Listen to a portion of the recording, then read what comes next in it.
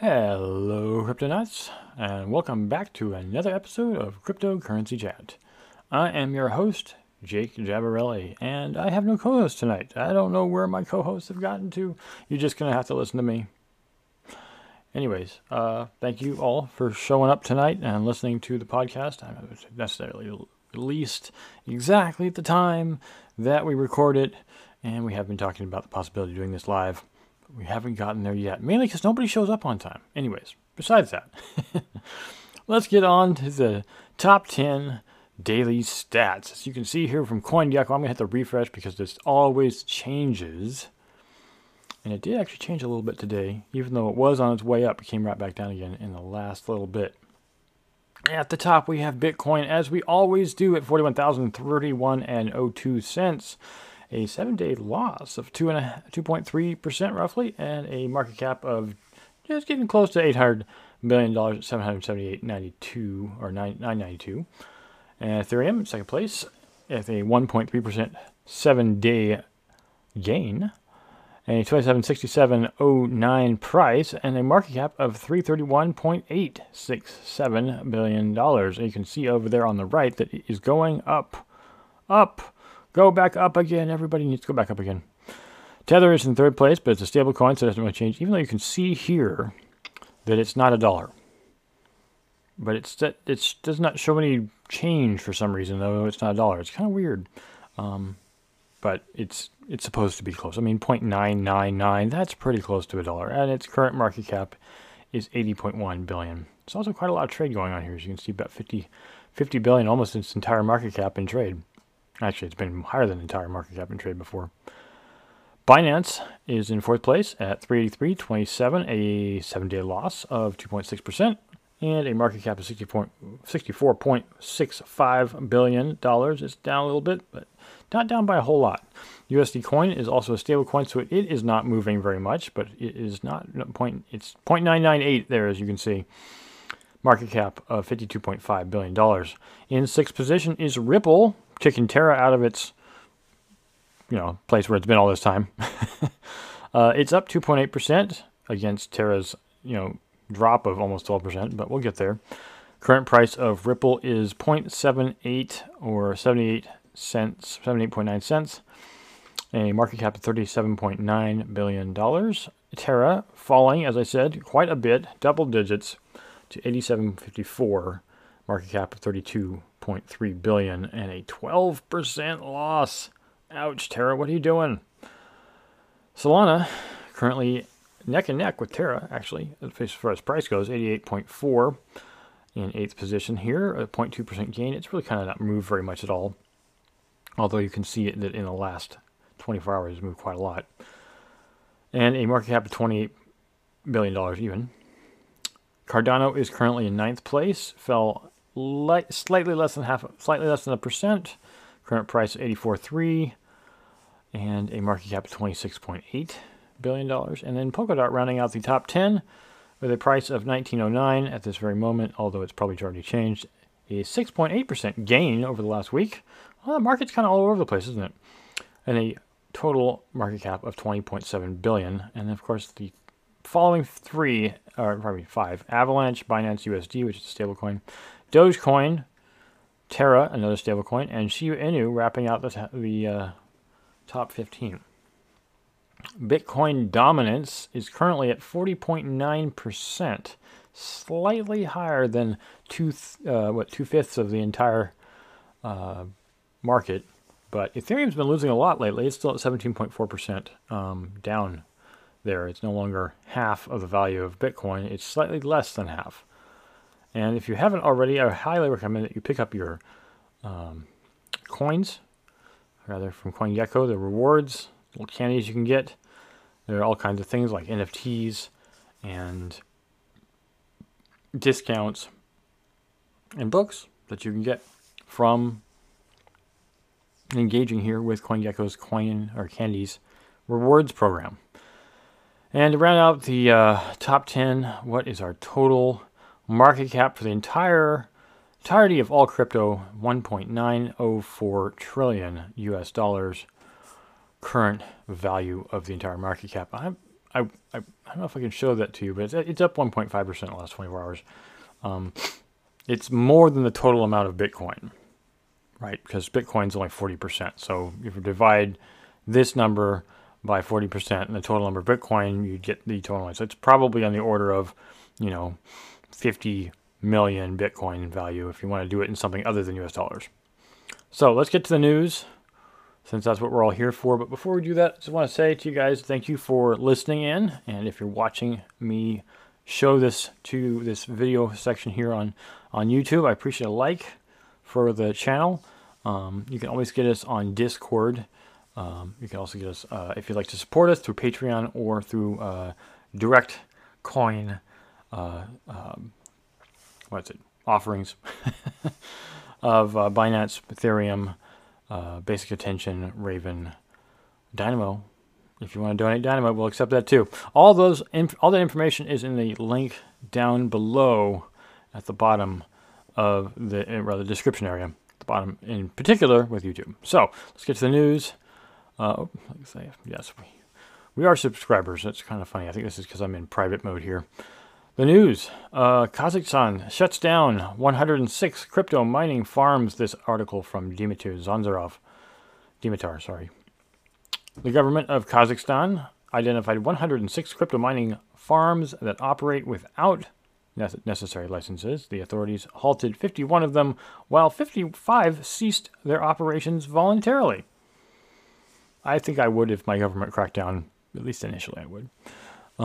Earlier this year, Kazakhstan declared war on illegal digital asset mining farms. Minister Musin claimed, let me boost the size of this so y'all can see it if you're on a smaller device, claimed that they could negatively impact the nation's energy network. Quote, gray miners are doing a lot of harm to our power grid. The energy costs of illegal mining are estimated to exceed 1 gigawatt. Is that 1 gigawatt per moment or 1 gigawatt per year? It's a lot of power. A lot of power. According to a recent announcement, authorities forced 106 crypto mining farms to halt their activities. 55 of those, of course, shut down voluntarily. The other 51, suspected of tax evasion and operating on special economic zones without regulatory approval, were terminated by law enforcement. The investigation further revealed that some popular political and business figures were behind the illegal companies. These include Bolat Nazarbayev, the brother of the former president Nursultan Nazarbayev, Kairat Itigmenov, Kazakhstan's 17th richest man. I don't know if that's a title I'd want, but all right. And Alexander Klebanov, the chairman of the Central Asian Electric Power Corp. Oh, the Power Corp guy was behind it. Oh, that's not good. Additionally, the authorities confiscated over 65,000 pieces of mining equipment from those farms. Of course, they're going to put it into operation. No, they're not going to do that. I'm just kidding. $190 million worth. They also opened 25 criminal cases against people related to the companies. It's worth noting that cryptocurrency mining is an important niche for Kazakhstan. The former Soviet state accounts for 18% of the global hash rate. The U.S. is the only nation ahead of that with 35.4%. Kazakhstan just shut down 18% of the entire network. Who's picking it up? Vietnam? In February, the government identified and halted the activities of 13 cryptocurrency mining farms. The entities were located all over the country in regions like Turkestan, Pavlodar, Karaganda, and Akmola. I'm not trying to make it sound like I have some kind of accent. I'm just pronouncing the way it sounds like it should be pronounced to me. And the region of Kostanay. I hope that's correct. According to estimations, the farm collectively employed an electricity capacity of over 200 megawatts. Quite a bit, indeed that is. Nevertheless, President Tokayev stated that the government will not disturb white miners, I'm guessing those are good miners, ones that have registered, who received the necessary approval to execute their operations. Quote, the government is not opposed to white miners, but people who want to operate in this sector must have a license to get their electricity at the appropriate tariffs, declare their income, and pay taxes and get involved in green projects. So it's, It's unfortunate that 106 crypto mining companies were not operating legally, but I guess maybe the problem comes down to the fact that they just aren't as regulated. But now it's pretty obvious that Kazakhstan is getting back online with appropriate legislation and crackdown. Hey, John, how you doing? You here, John? I can see you. All right, well, I'm going to continue on with the news, and if, John, you want to come in and read some with me, we'll do that too. Continuing on with Andrew Thorvalos's MetaMask token confirmed, DAO in the plans. That's a decentralized autonomous organization. The popular Ethereum wallet MetaMask is officially launching its own token, as confirmed by ConsenSys CEO Joseph Lubin. The team will also reportedly launch a decentralized autonomous organization, or DAO, DAO for funding the wallet's growth. MetaMask competes with other self-custodial wallets like MyEtherWallet, and I never heard of MyEtherWallet, and Coinbase Wallet for interacting with Web3. Individuals and institutions can use the wallet to use their Ethereum and other smart contract chains for minting NFTs, accepting DeFi, and other things. A lot of other things. Just as a side note to MetaMask, there are a lot of chains you can put on there. I have at least 6. There are many more than just Ethereum, but that's what they started with. Though DAOs are typically conceived as an alternative governance model in contrast to more hierarchical corporations, MetaMask DAO will not dictate the project's growth. Rather, it will simply serve as a funding mechanism like various donation-focused DAOs have done before. Not many details were provided about the DAO aside from that. MetaMask token, which has been faked in the past, has also had little revealed about it. Some hope that it will unfold like the Uniswap token, which was airdropped on earlier users of the project. However, MetaMask head of operations confirmed last month it will not be designated as a cash grab. MetaMask has seen tremendous growth as of late, recently surpassing over 30 million monthly active users. That's up over the 40% since November, when the company behind it, ConsenSys, was only half its current valuation. The wallet was recently caught up in some controversy after briefly censoring Venezuelan transactions due to the node routes to Infura being required to limit transactions from certain regions. The issue has since been fixed. Thank goodness. I'm interested in seeing how MetaMask is going to deal with this token that they're going to be providing.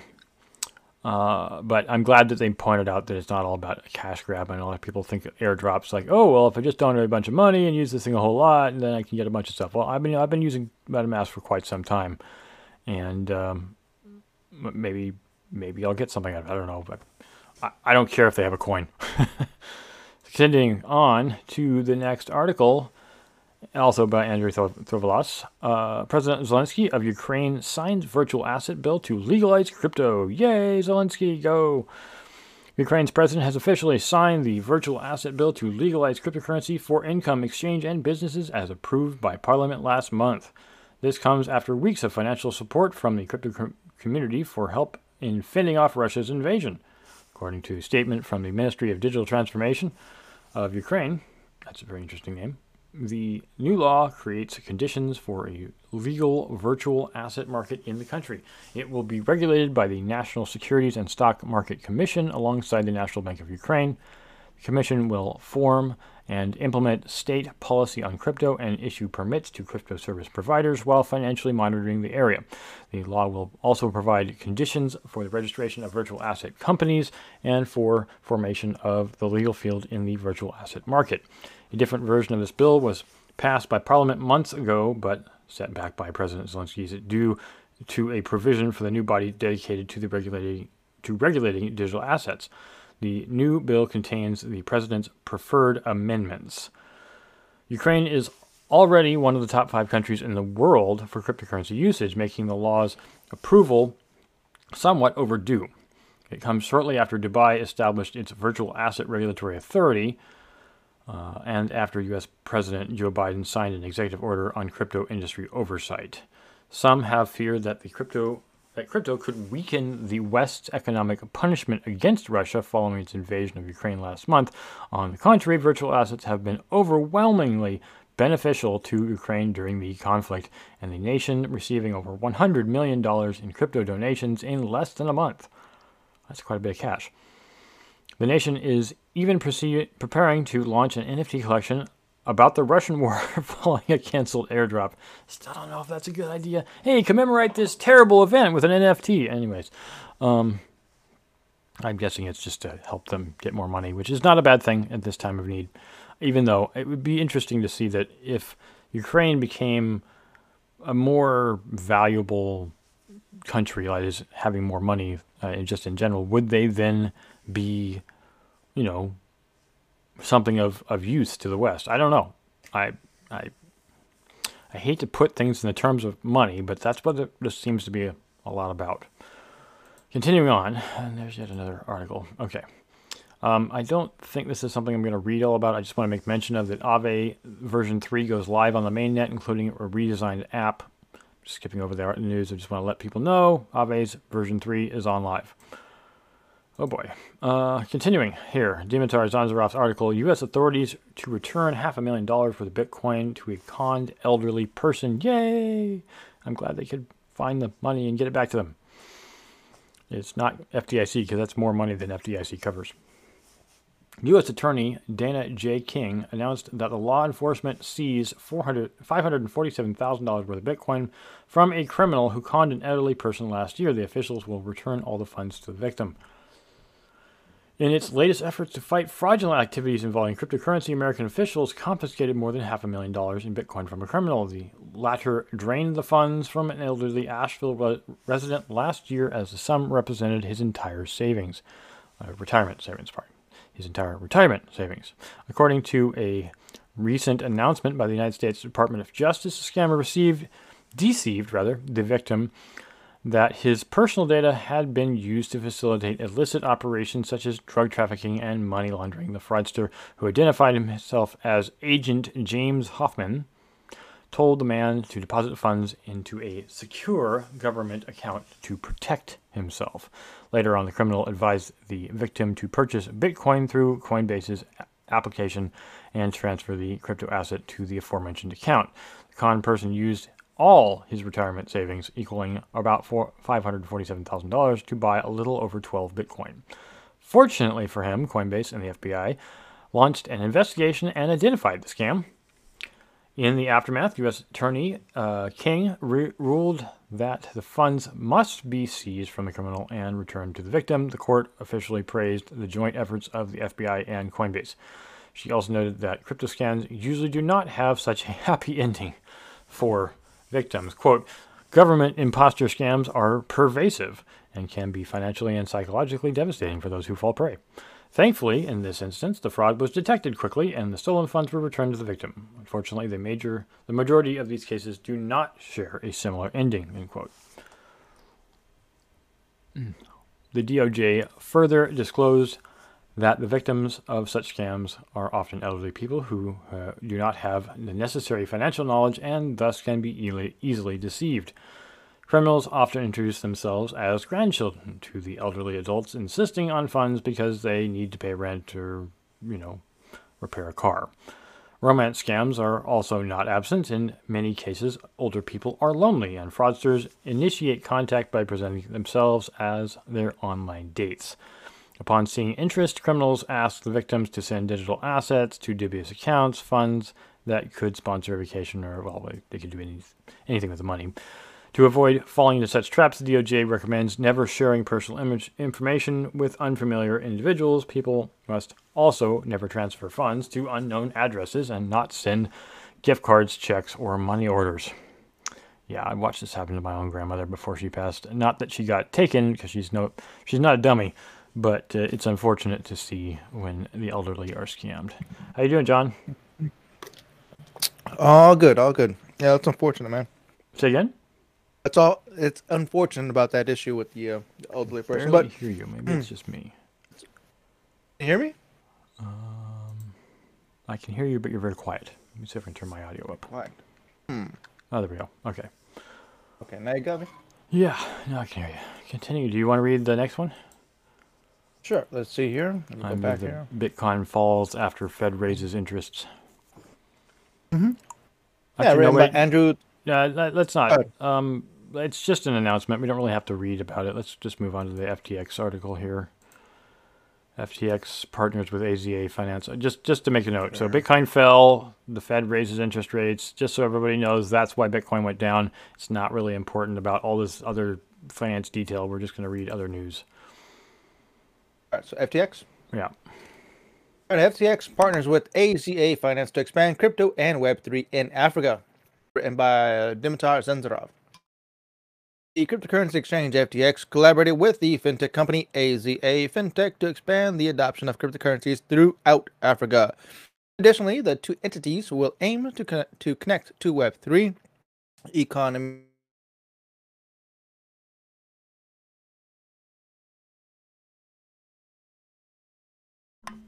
John, are you still there? John? If you're still talking, I can't hear you. All right, well, I'm going to give you some time here to... maybe I'm disconnected here. Let's see. What's happening to my signal? Hold on, everybody. I just need to figure out what's going on, why I'm not connected.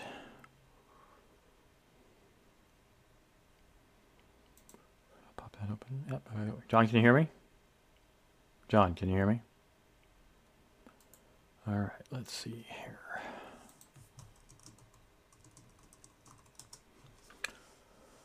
Just a short little break, not trying to make it. I mean, I know he's probably still talking out there, but okay, well, I can't hear you. Whatever happened, the audio quit on my side.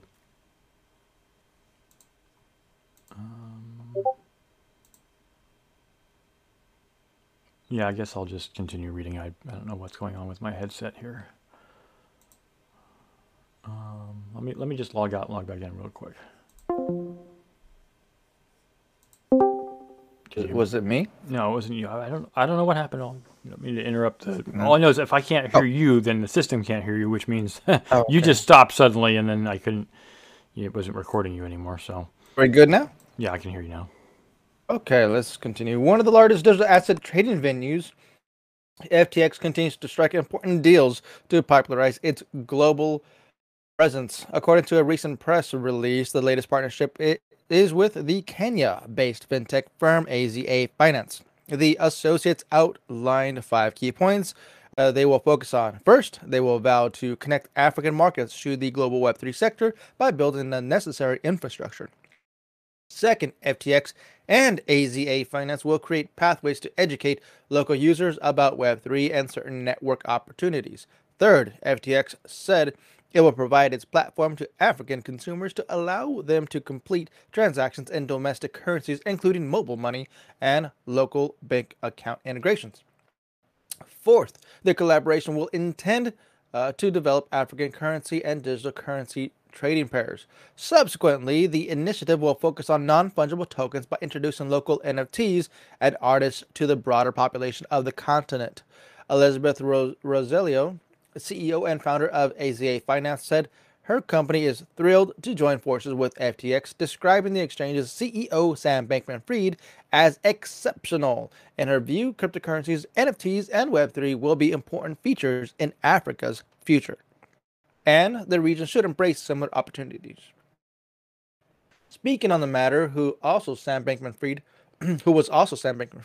quote, "We are excited to partner with AZA Finance to further expand our presence on the continent. We chose to partner with Elizabeth and her team because of the incredible work they've done across Africa. We look forward to working closely with them and the local regulatory bodies to bring all of our products and services to the African market in a compliant way." Africa's current population is over 1.2 billion people, as most individuals are under 30. Moreover, it is estimated that the number of inhabitants will double between now and 2050, and the majority of them will live in urban areas. Some presume that these factors will propel further cryptocurrency and digital technology adoption on the continent in the years to come. In September 2021, Chainalysis revealed that Africa marked a 1,200% increase in in incoming crypto volume in 1 year. A separate study shows why Bitcoin and all altcoins had become such an attractive financial tool on the continent. Per the results, nearly 70% of the local investors delved into the market to provide a better life for their families. Around 50% allocated their salaries and digital assets to pay for the children's future education, while 43% invested in cryptocurrency to establish a fund to pass on their relatives. Only 3% admitted having no plans when dealing with the asset class.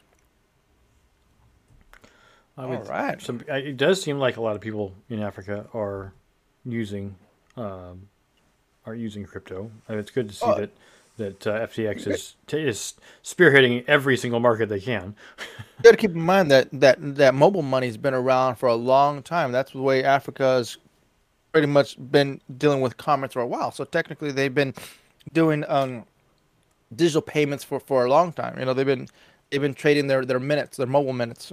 Yep. Yeah. Phonium So was one just of the trans. first times I learned about Hmm. how active the African market was with phone transfers. I thought it was a Hmm. silly thing when I first saw Phonium. I'm like, wait, what? And they're like, yeah, this would be great in Africa. I'm like, really? And they're like, yeah, everybody just uses e-money through their phone because everybody has a phone and it's the most convenient way to communicate. Yeah. As if we didn't know that.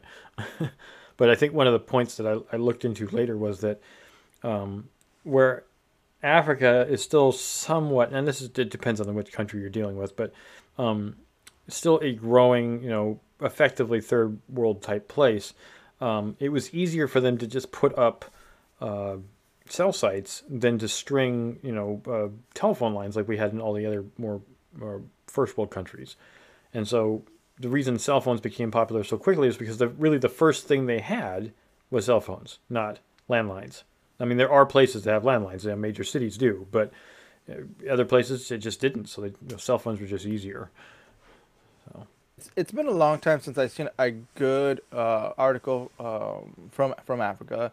And this is an amazing piece here by Dimitar. And I want to say this. I don't think I've said this probably this year, but in years past, I've had said this exact statement that Africa will be the China 2.0, or the next I guess commerce that's going to be out there that's going to take over global trade. That's the way I see it, and I think it's going to be with blockchain and Web3. That's going to be the next evolution, and Africa's going to be spearheading that.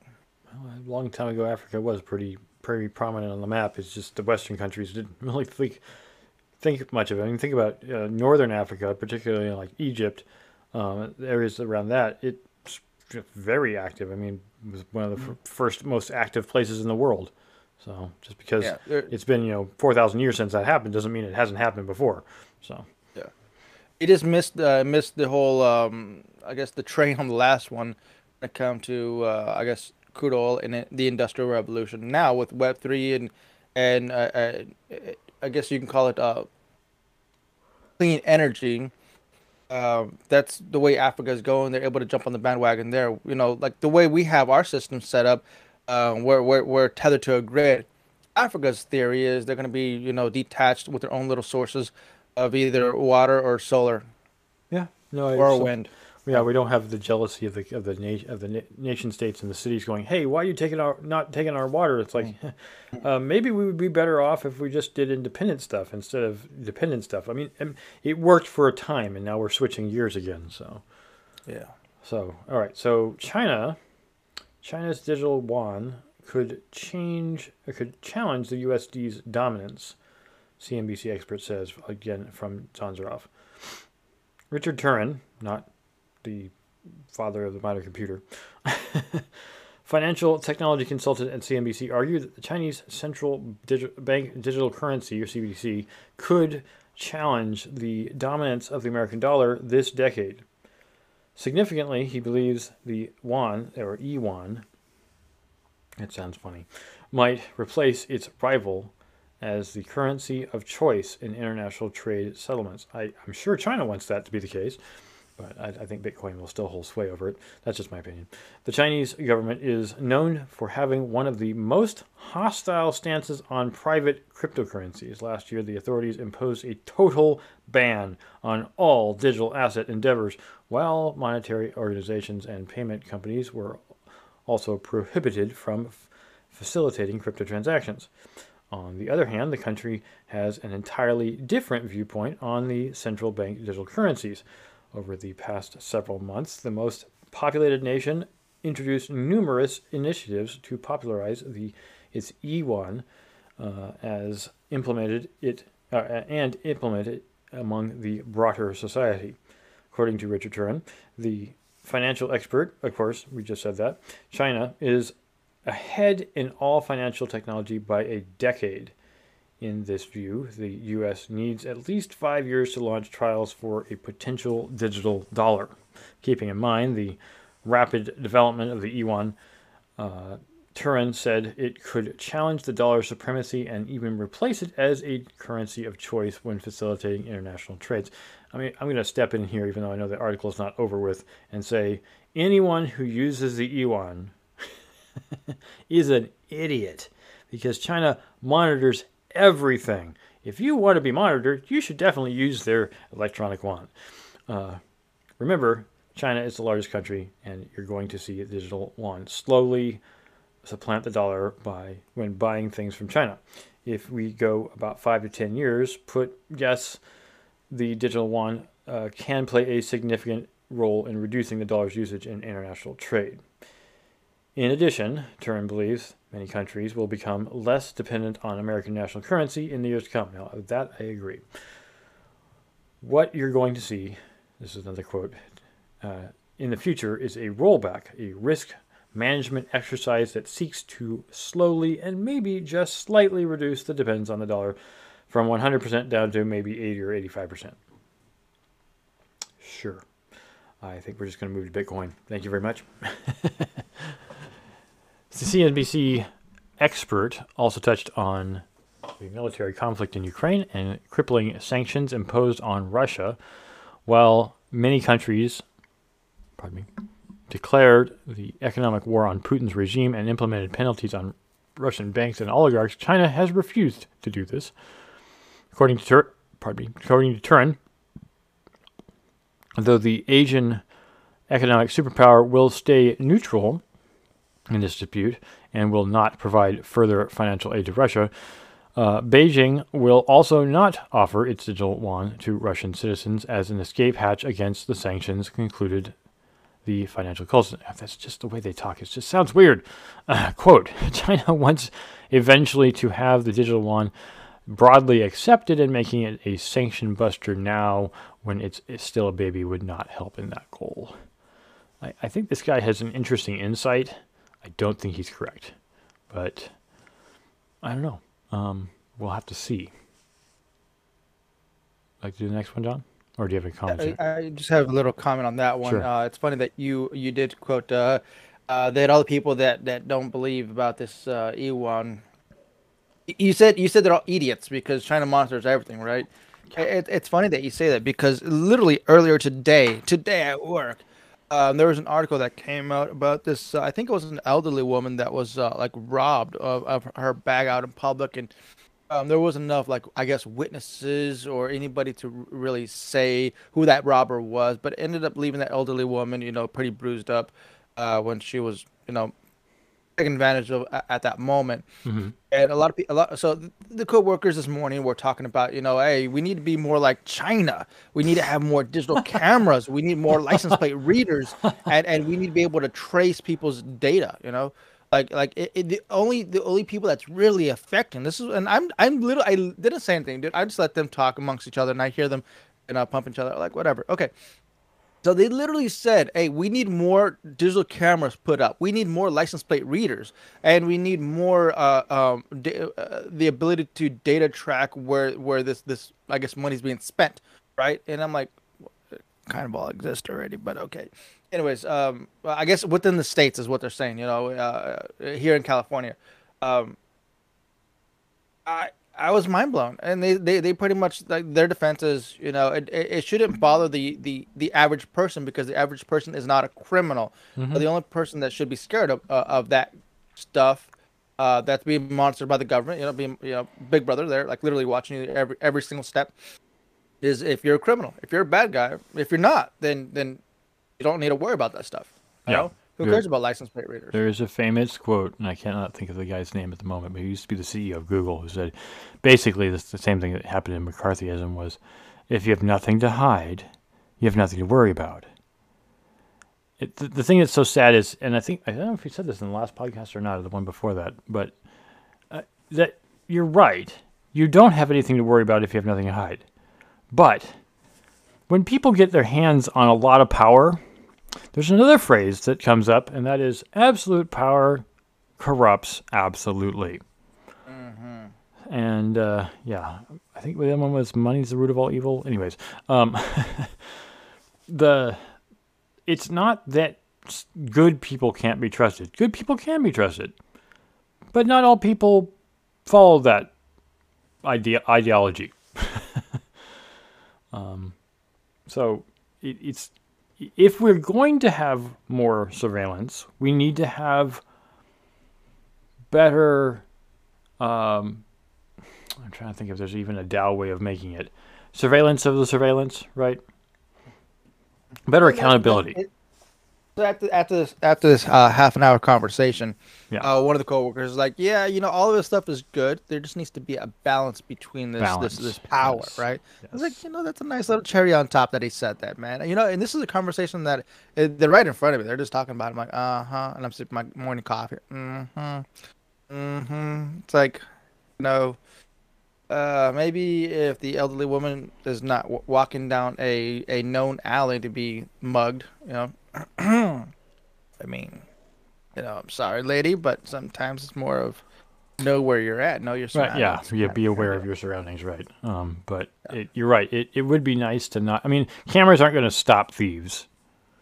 A presence of authority and a presence of cleanliness and just goodwill will deter lesser, less savory activity. All right. Um, So which is the next article that I take before my social credit score goes down? yeah, exactly. That is a reference to Chinese yuan. The Nuvei partners with Ledger. Okay, got it. It almost sounds like just a plug-in It's a plug. Yeah, for we yeah. can just skip it and go to the next one. That's the this is how Okay. South Korea's income. Yeah, this is a good Yeah, one. this is a good one. Yeah. This one's written by Dimitar Zenzarov. This is how South Korea's incoming president aims to turn the country into crypto hub. South Korea's newly elected president Yoon Suk Yeol Yo, displayed a pro. How was it? Yo I'd say Yo Sukyeo, but Suk Yeol displayed a pro crypto stance during his campaign. Among his ideas is increasing the minimum threshold for paying capital gains tax on profits from digital asset investments. Last week, president elect election in last week's presidential election in South Korea was the most contested in the East Asia country's history. The candidate on the Conservative Party, Yoon Suk Yeol, collected only 263,000 votes, more than his opponent, the Democratic Party, Lee Jae-myung. The winner, who will officially step into office in May, labeled his win as a victory of the great South Korean people. During his campaign, Yoon showed he is a keen supporter of the cryptocurrency industry numerous times. Initially, he promised to allow the initial coin offerings, ICOs. In another appearance, the former prosecutor said that those who generate profits of less than $40,000 per year from crypto trading will be exempt from paying taxes. Currently, such taxes are imposed on profits generated above $2,000 per annum. I like this. This is a good thing. I like that. I like it too. Korea Blockchain Association, a lobby group for digital asset exchanges, predicted that the new president will positively impact the local cryptocurrency ecosystem. Speaking on the matter was Secretary General Yoon Seong Han. Quote, "We definitely welcome his stance as he is confident about boosting the industry. As ICOs are banned now, we have no choice but to issue coins in Singapore and other countries. Ventures and startups will be able to raise money easily from investors if the ban is lifted. That was written by Andy Liam.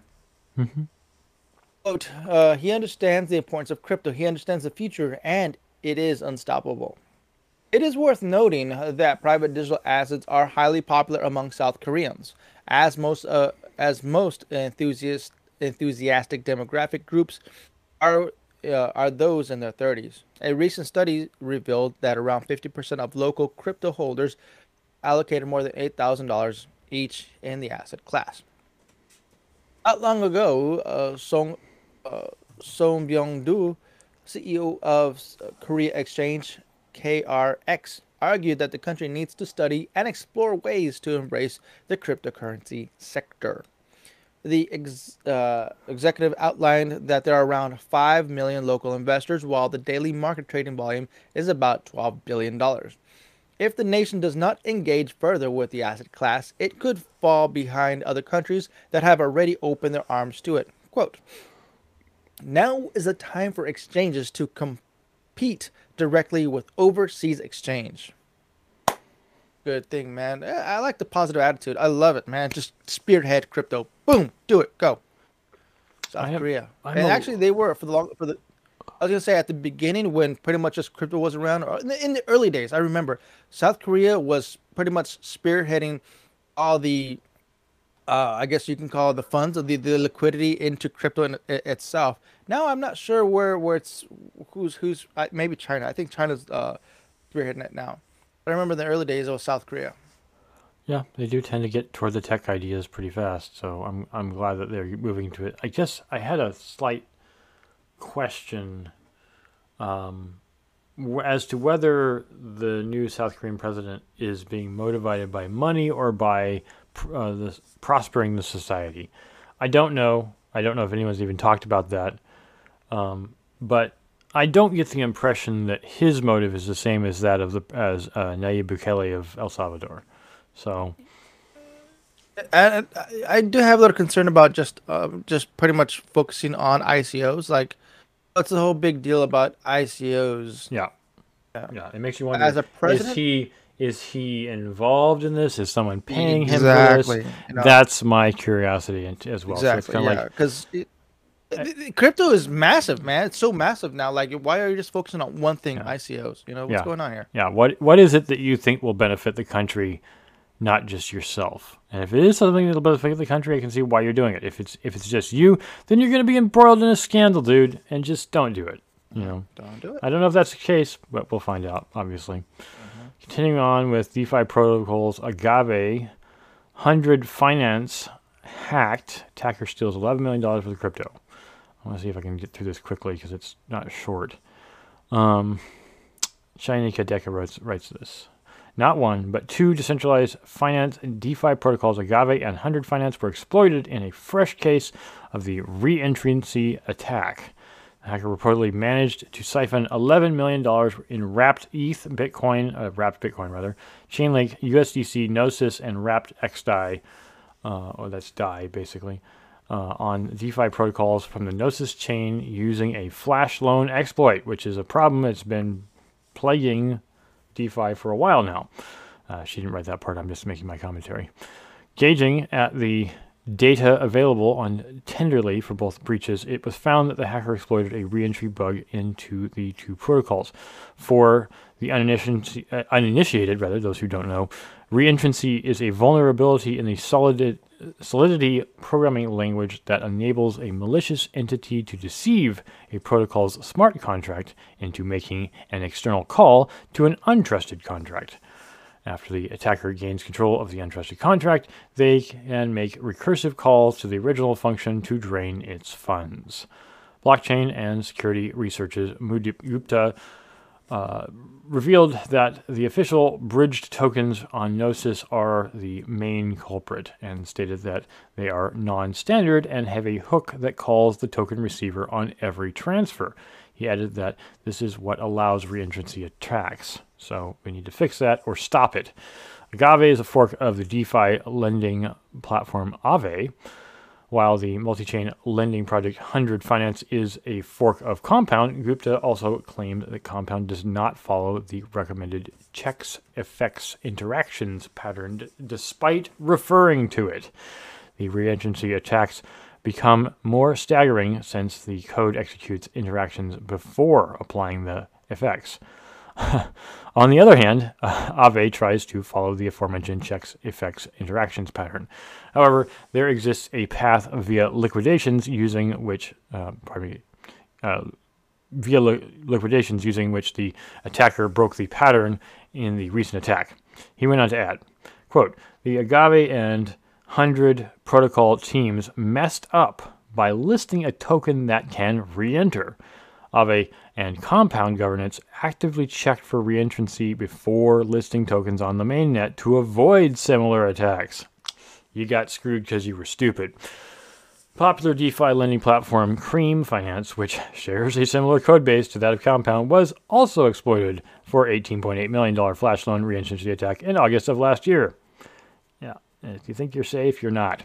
According to a developer of the DeFi protocol dance floor, Shigan, the funds are not safe. However, Martin Koppelman, the founder of Gnosis, said he would support a measure from the DAO. The teams behind 100 Finance and Agave is currently investigating the exploits and has paused the contracts. The only thing I want to make a comment on this is when you start seeing the money rolling in and you're thinking, oh, this is great, we're making money, oh, look, we're doing really great.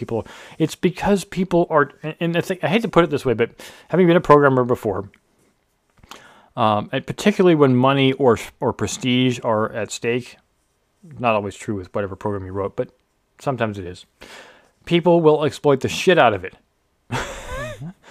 And I've seen this so much when it comes to gaming in particular, and that's what I was going to compare it to, is that there was a guy, I can't remember his name, is in the World of Warcraft gaming scene, who became very popular on YouTube and Twitch because of his hacks.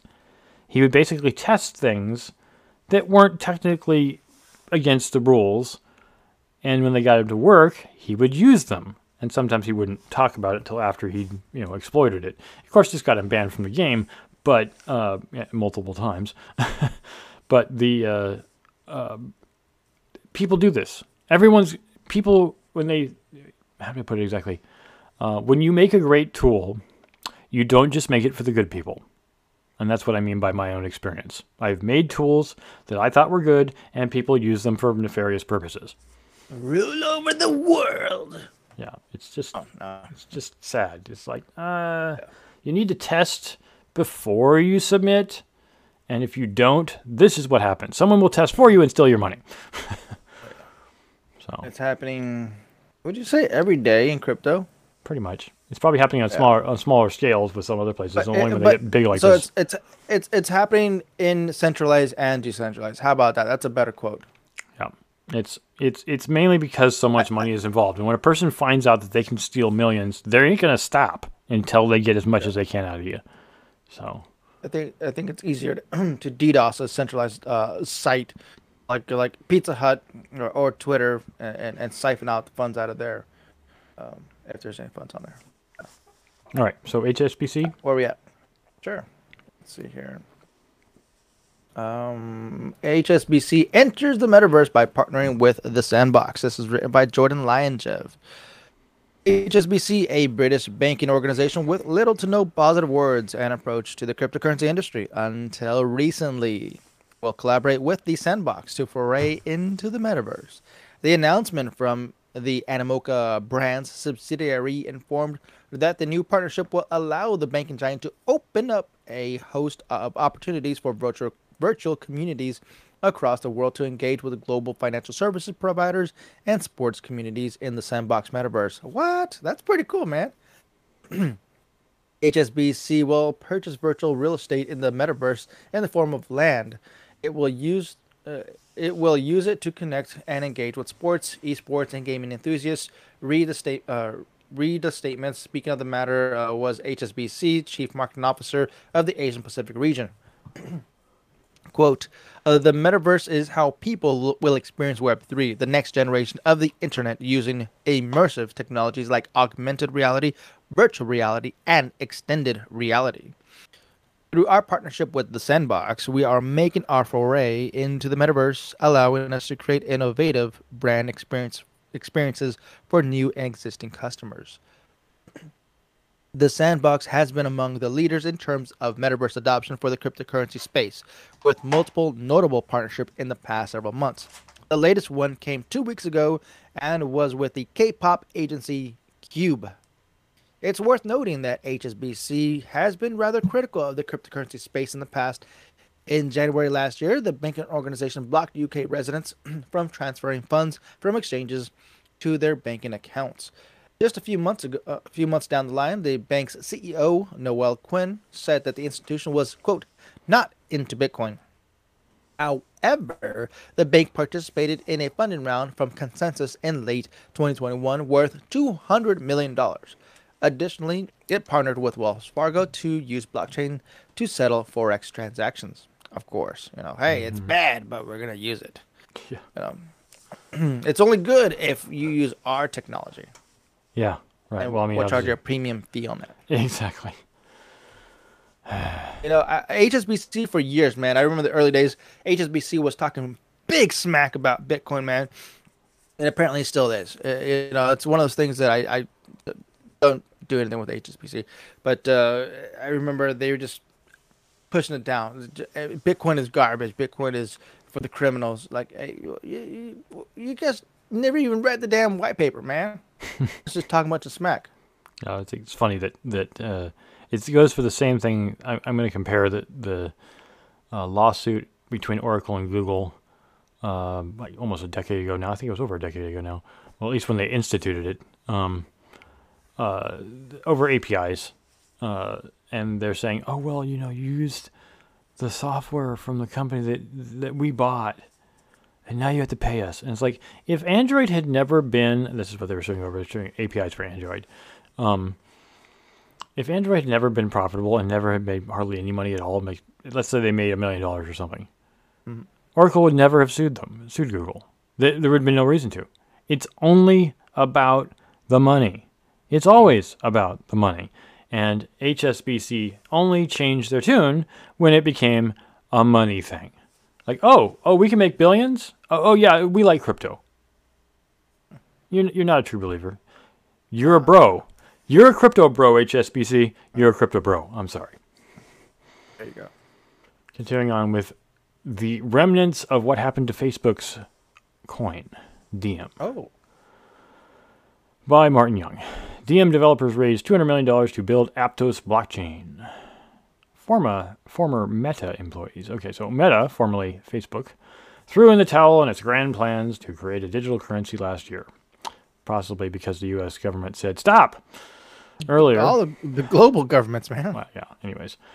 Earlier in 2022, though, it sold the remaining assets to Silvergate Capital for $182 million. Still not a bad sale. That's hardly anything compared to what Facebook makes, right? The team behind the original Diem project announced that they were working on a new blockchain called Aptos. And isn't that a town in Santa Cruz? Or near Santa Cruz, in late February. On March 15th, they outlined a massive funding round from crypto VCs. The startup has closed a $200 million strategic investment led by Andreessen Horowitz, A16Z, and with participation from Tiger Global, Multicoin Capital, 3 Arrows, a whole bunch of other people. Don't care who they are. Building Aptos team stated that they will be licensing or utilizing any of the Diem, or they will not be licensing or utilizing any of the Diem intellectual property that Silvergate owns because they built their own blockchain, according to TechCrunch. The company's valuation was not disclosed. They just talked about $200 million, anyways, but it's likely to be over $1 billion. That's what they'd like you to think, according to the founders. Yeah, it's definitely $1 billion. Sure. No, it could be like 10. Like Trump says, it's either 1 or 10. It's a big number. Big number. Just up my hands, they're big. Who said it was into the unicorn territory? Whatever. Aptos is yet another layer 1 blockchain that puts it in competition with Ethereum and Solana. don't they wish? It uses coding language called Move, with which it aims to attract a large number of developers from existing networks.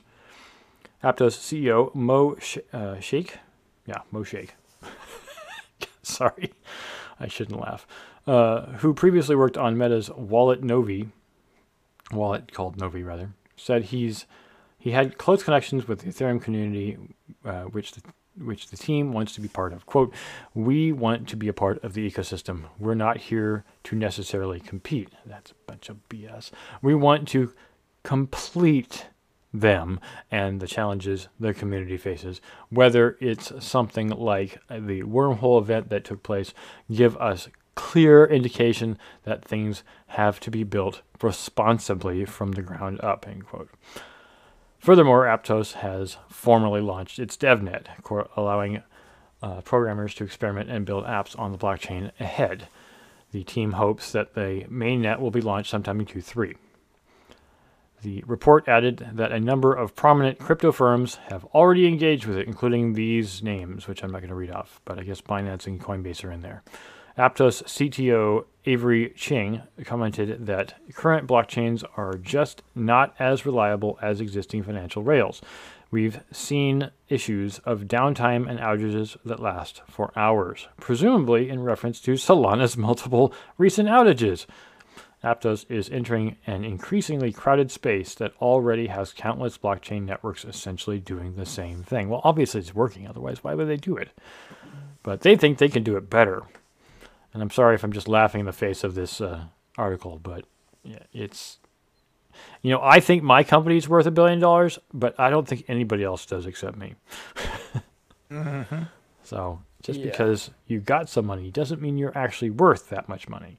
And even if people gave you a bunch of money, it's just speculative, which is so it's like if let's say I had 10 million shares in my company, and I sold one share for $100, that would mean that my company is effectively worth $1 billion, because one share is worth $100, which means that if you populate all the rest of them at $1 billion. But that's, it's like I said, it's speculative. Everybody tries to do that, but it's anyways, I'm just mocking them. The last article I had up here was I think they lost their chance. I think DM lost their chance to really do something. I mean, they're already dealing with a good chunk of change, so hopefully something good can come of all that money spent on them already. So, Chinese police cracked a $60 million crypto pyramid scheme. Okay, so this one's written by Dimitar Zanzarov. Chinese police cracked a $16 million crypto pyramid scheme report. The Shanghai Public Security Bureau and the Yangpu Public Security Bureau conducted a joint investigation on pyramid schemes using cryptocurrencies. Shortly after, the authorities busted an online platform which drained nearly $16 million in digital assets from its victims over the years.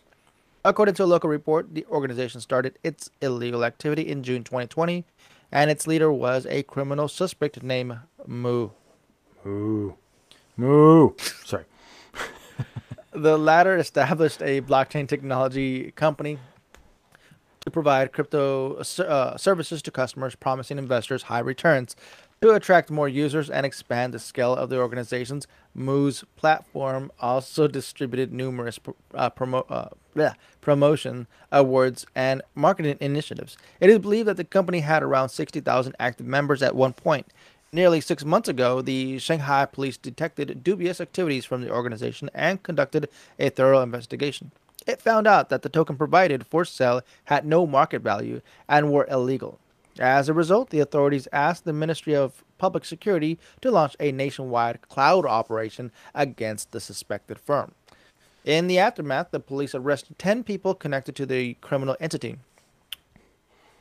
It also revealed that the company had drained 100 million yuan, approximately $15.7 million, from its victims during its existence. The Shanghai officials praised the investigations by saying that this is the first cracked crypto pyramid scheme in the history of the city. Moreover, they gave tips to locals on how to protect themselves from being connected in the future. Quote, Conned in the future. conned in the future.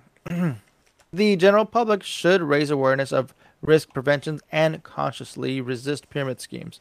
The Shanghai Public Security Economic Investigation Department will also continue to crack down on economic crimes that endanger the legitimate rights and interests of citizens and effectively protect the legitimate rights and interests of consumers. Despite having a hostile stance on private cryptocurrencies, China is much more open towards other niches of the digital sector, such as CBDCs and the metaverse. As Crypto Potato reported earlier today, Shanghai included the latter of its 5-year development plans. Specifically, the megalopolis officials aim to encourage the application of the metaverse in areas such as public services, business offices, social entertainment, industrial manufacturing, production safety, and electronic games. As well as personal surveillance. Oh yeah, yeah. That's just. Hold on, let me just wipe that under the rug here.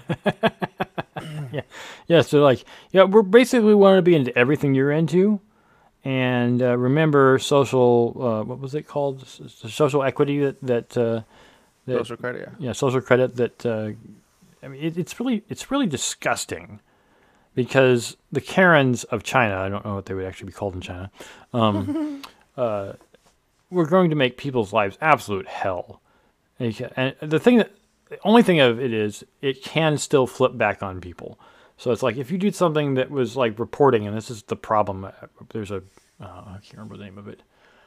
ADV China is a YouTube channel I followed for a very long time, and I haven't really been watching them lately because they've turned a little bit weird.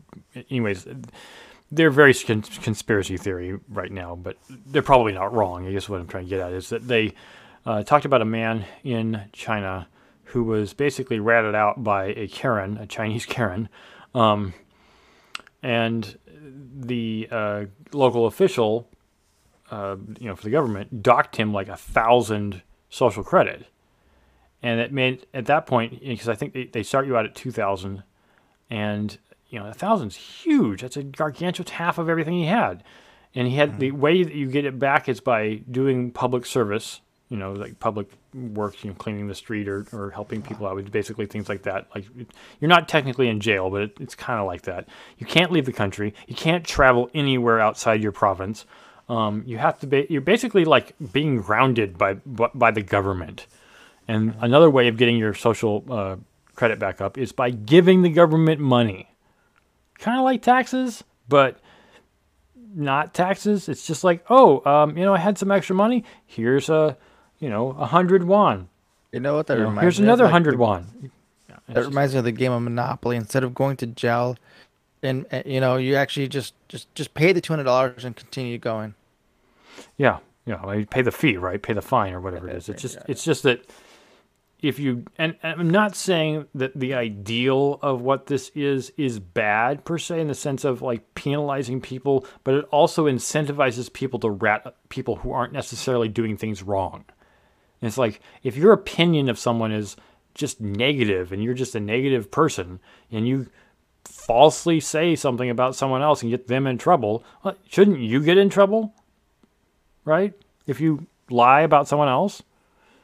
And that's exactly what they did. He didn't do anything wrong.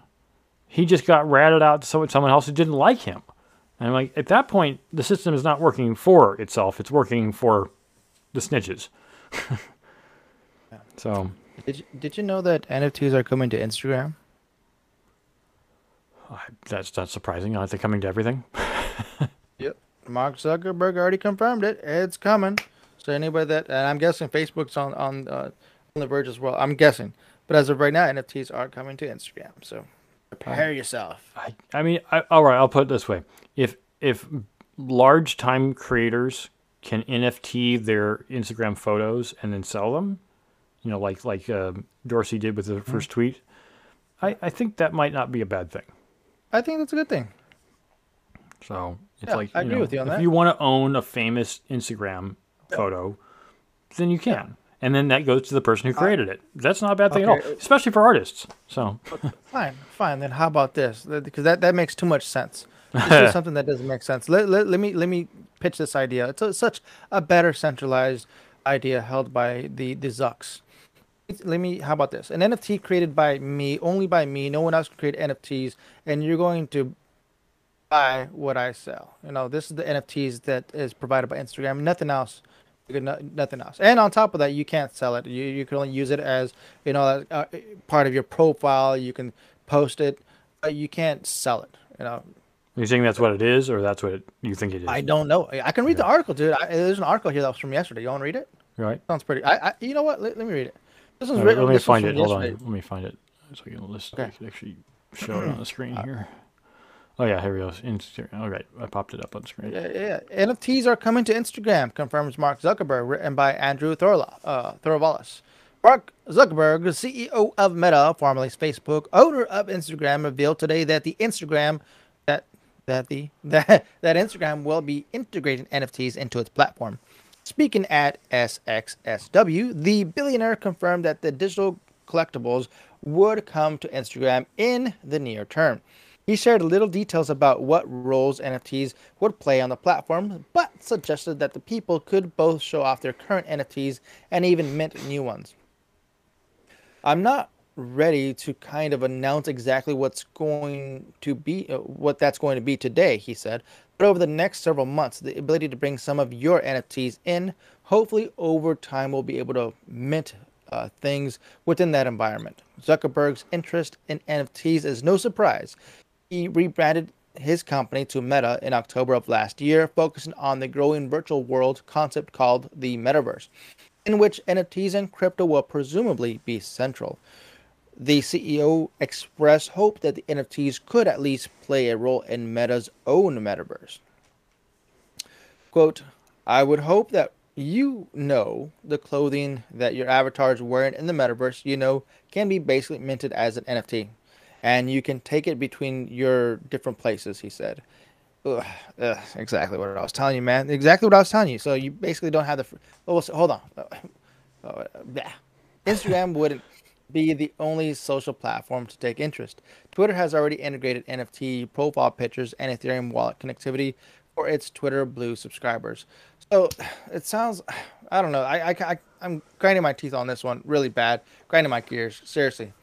This is horrible, man. It sounds like in order for them to, you got to use the Meta wallet. I'm sure the Meta crypto wallet. I'm sure you got a KYC AML if you haven't already. I don't know if that's part of social media. Do you have to do that? I don't know.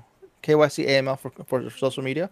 I think so. I know for Facebook they want to know who you really are because I don't think they make you use your driver's license or authentic ID for the state, but they do at least want you to have a real name. They do at least want you to have a real birthday, and I don't think they're asking for social security numbers, but I know they do ask for phone numbers. So there's a version of KYC, but not the kind that government regulated like it is with crypto exchanges. But yeah, what do you think about this? It's all right. He can do whatever he wants, right? Doesn't mean you have to participate. True. It sounds really stupid. I think they need to start somewhere, and maybe they just don't know what can be done with NFTs at this time. You and I know because we've been involved with this much longer. Since the advent of NFTs, we've been involved in this idea, so we know what should be done and what works better. Zuckerberg doesn't. He may have advisors. That doesn't mean those people have a clue. I hate to say it. But they're also interested in doing this to make money. So, and they're also a corporate entity that wants to make sure that they don't lose money while trying to make money. Sure. So, but the idea, what we're talking about, that makes sense, which is allowing the person making, I guess, the videos on Instagram. I sound so old now. the videos, clipping them into NFTs.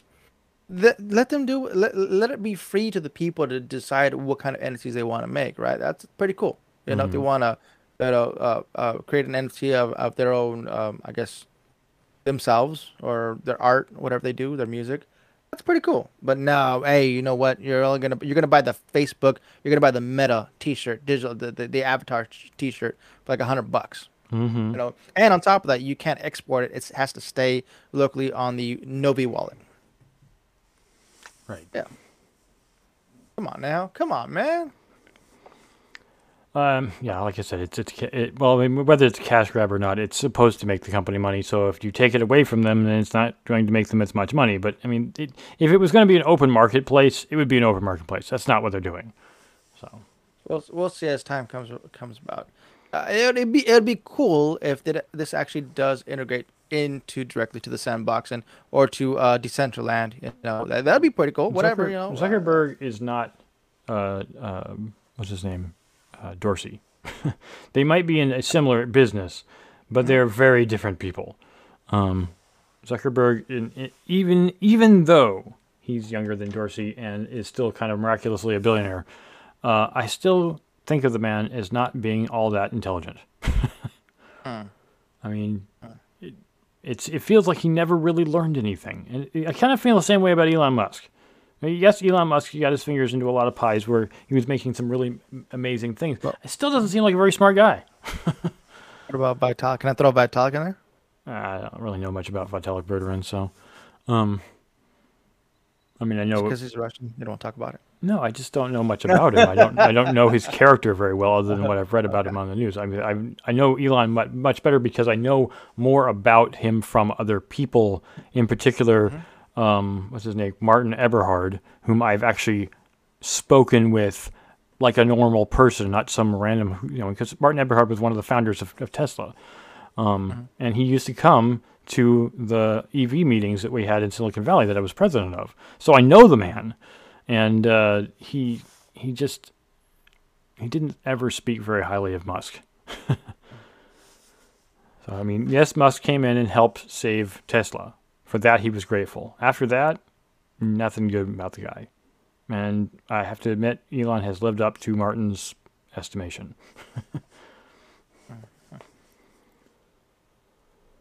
He's more of a money person, a finance guy, a finance jock, than a real engineer. So Somebody needs to take that role, man. no, I'm not saying people can't do that. I mean, you do need to be a CEO needs to be a CEO. It's just that not all. Put it this way: what's the name of the CEO of NVIDIA? I don't know. Yeah. What's the name of the CEO of Western Digital? I don't know. Right. Even though they're like down the street, though. These people don't get out in public like Elon Musk and Zuckerberg and even what's his name from Google. I can't remember his name now. But they're not public facing people. They're not, people know who Jeff Bezos is, even though Jeff Bezos is definitely not a public person, because he's one of the richest men in the world. But that's the same thing with. The only time I ever heard of Sundar, the CEO of Google, was when he was in front of Congress, and I think he presented himself in a very professional manner. That was like the only time I really saw him. Other than that, I mean, prior to that, after that, I really haven't heard about him, seen him. No. Yeah, well, that's the point I'm trying to make is that even though they're the CEOs of very, very, very wealthy companies and big companies that do things all over the world, they're not getting out there in public all the time. So, and I don't have anything else. Let me just wrap this up with the last bit. Where did that thing go? All right. I had it, and I didn't want to put that up. Thank you. Move that over there. All right. I thought like I didn't already know this. How many times have I said this and don't have it memorized? Yeah. If you appreciate our content, thank you for listening this long. This is the end of the show. And if you liked our content, please give us a like on YouTube. And if you want to subscribe, hit the subscribe button and the notification bell. We post every Wednesday and Sunday. Check us out on Discord and join our Discord if you'd like to participate with us more. And you can support us on Patreon or through Bitcoin, Ethereum, Binance, BAT, or Raven token. All the information is in the description below. So with that, thank you, John, for coming on the show. Alyssa's traveling this week, isn't she? Yeah. So that's the reason she's out. Well, With that said, Stack Sats and Hodl. Adios.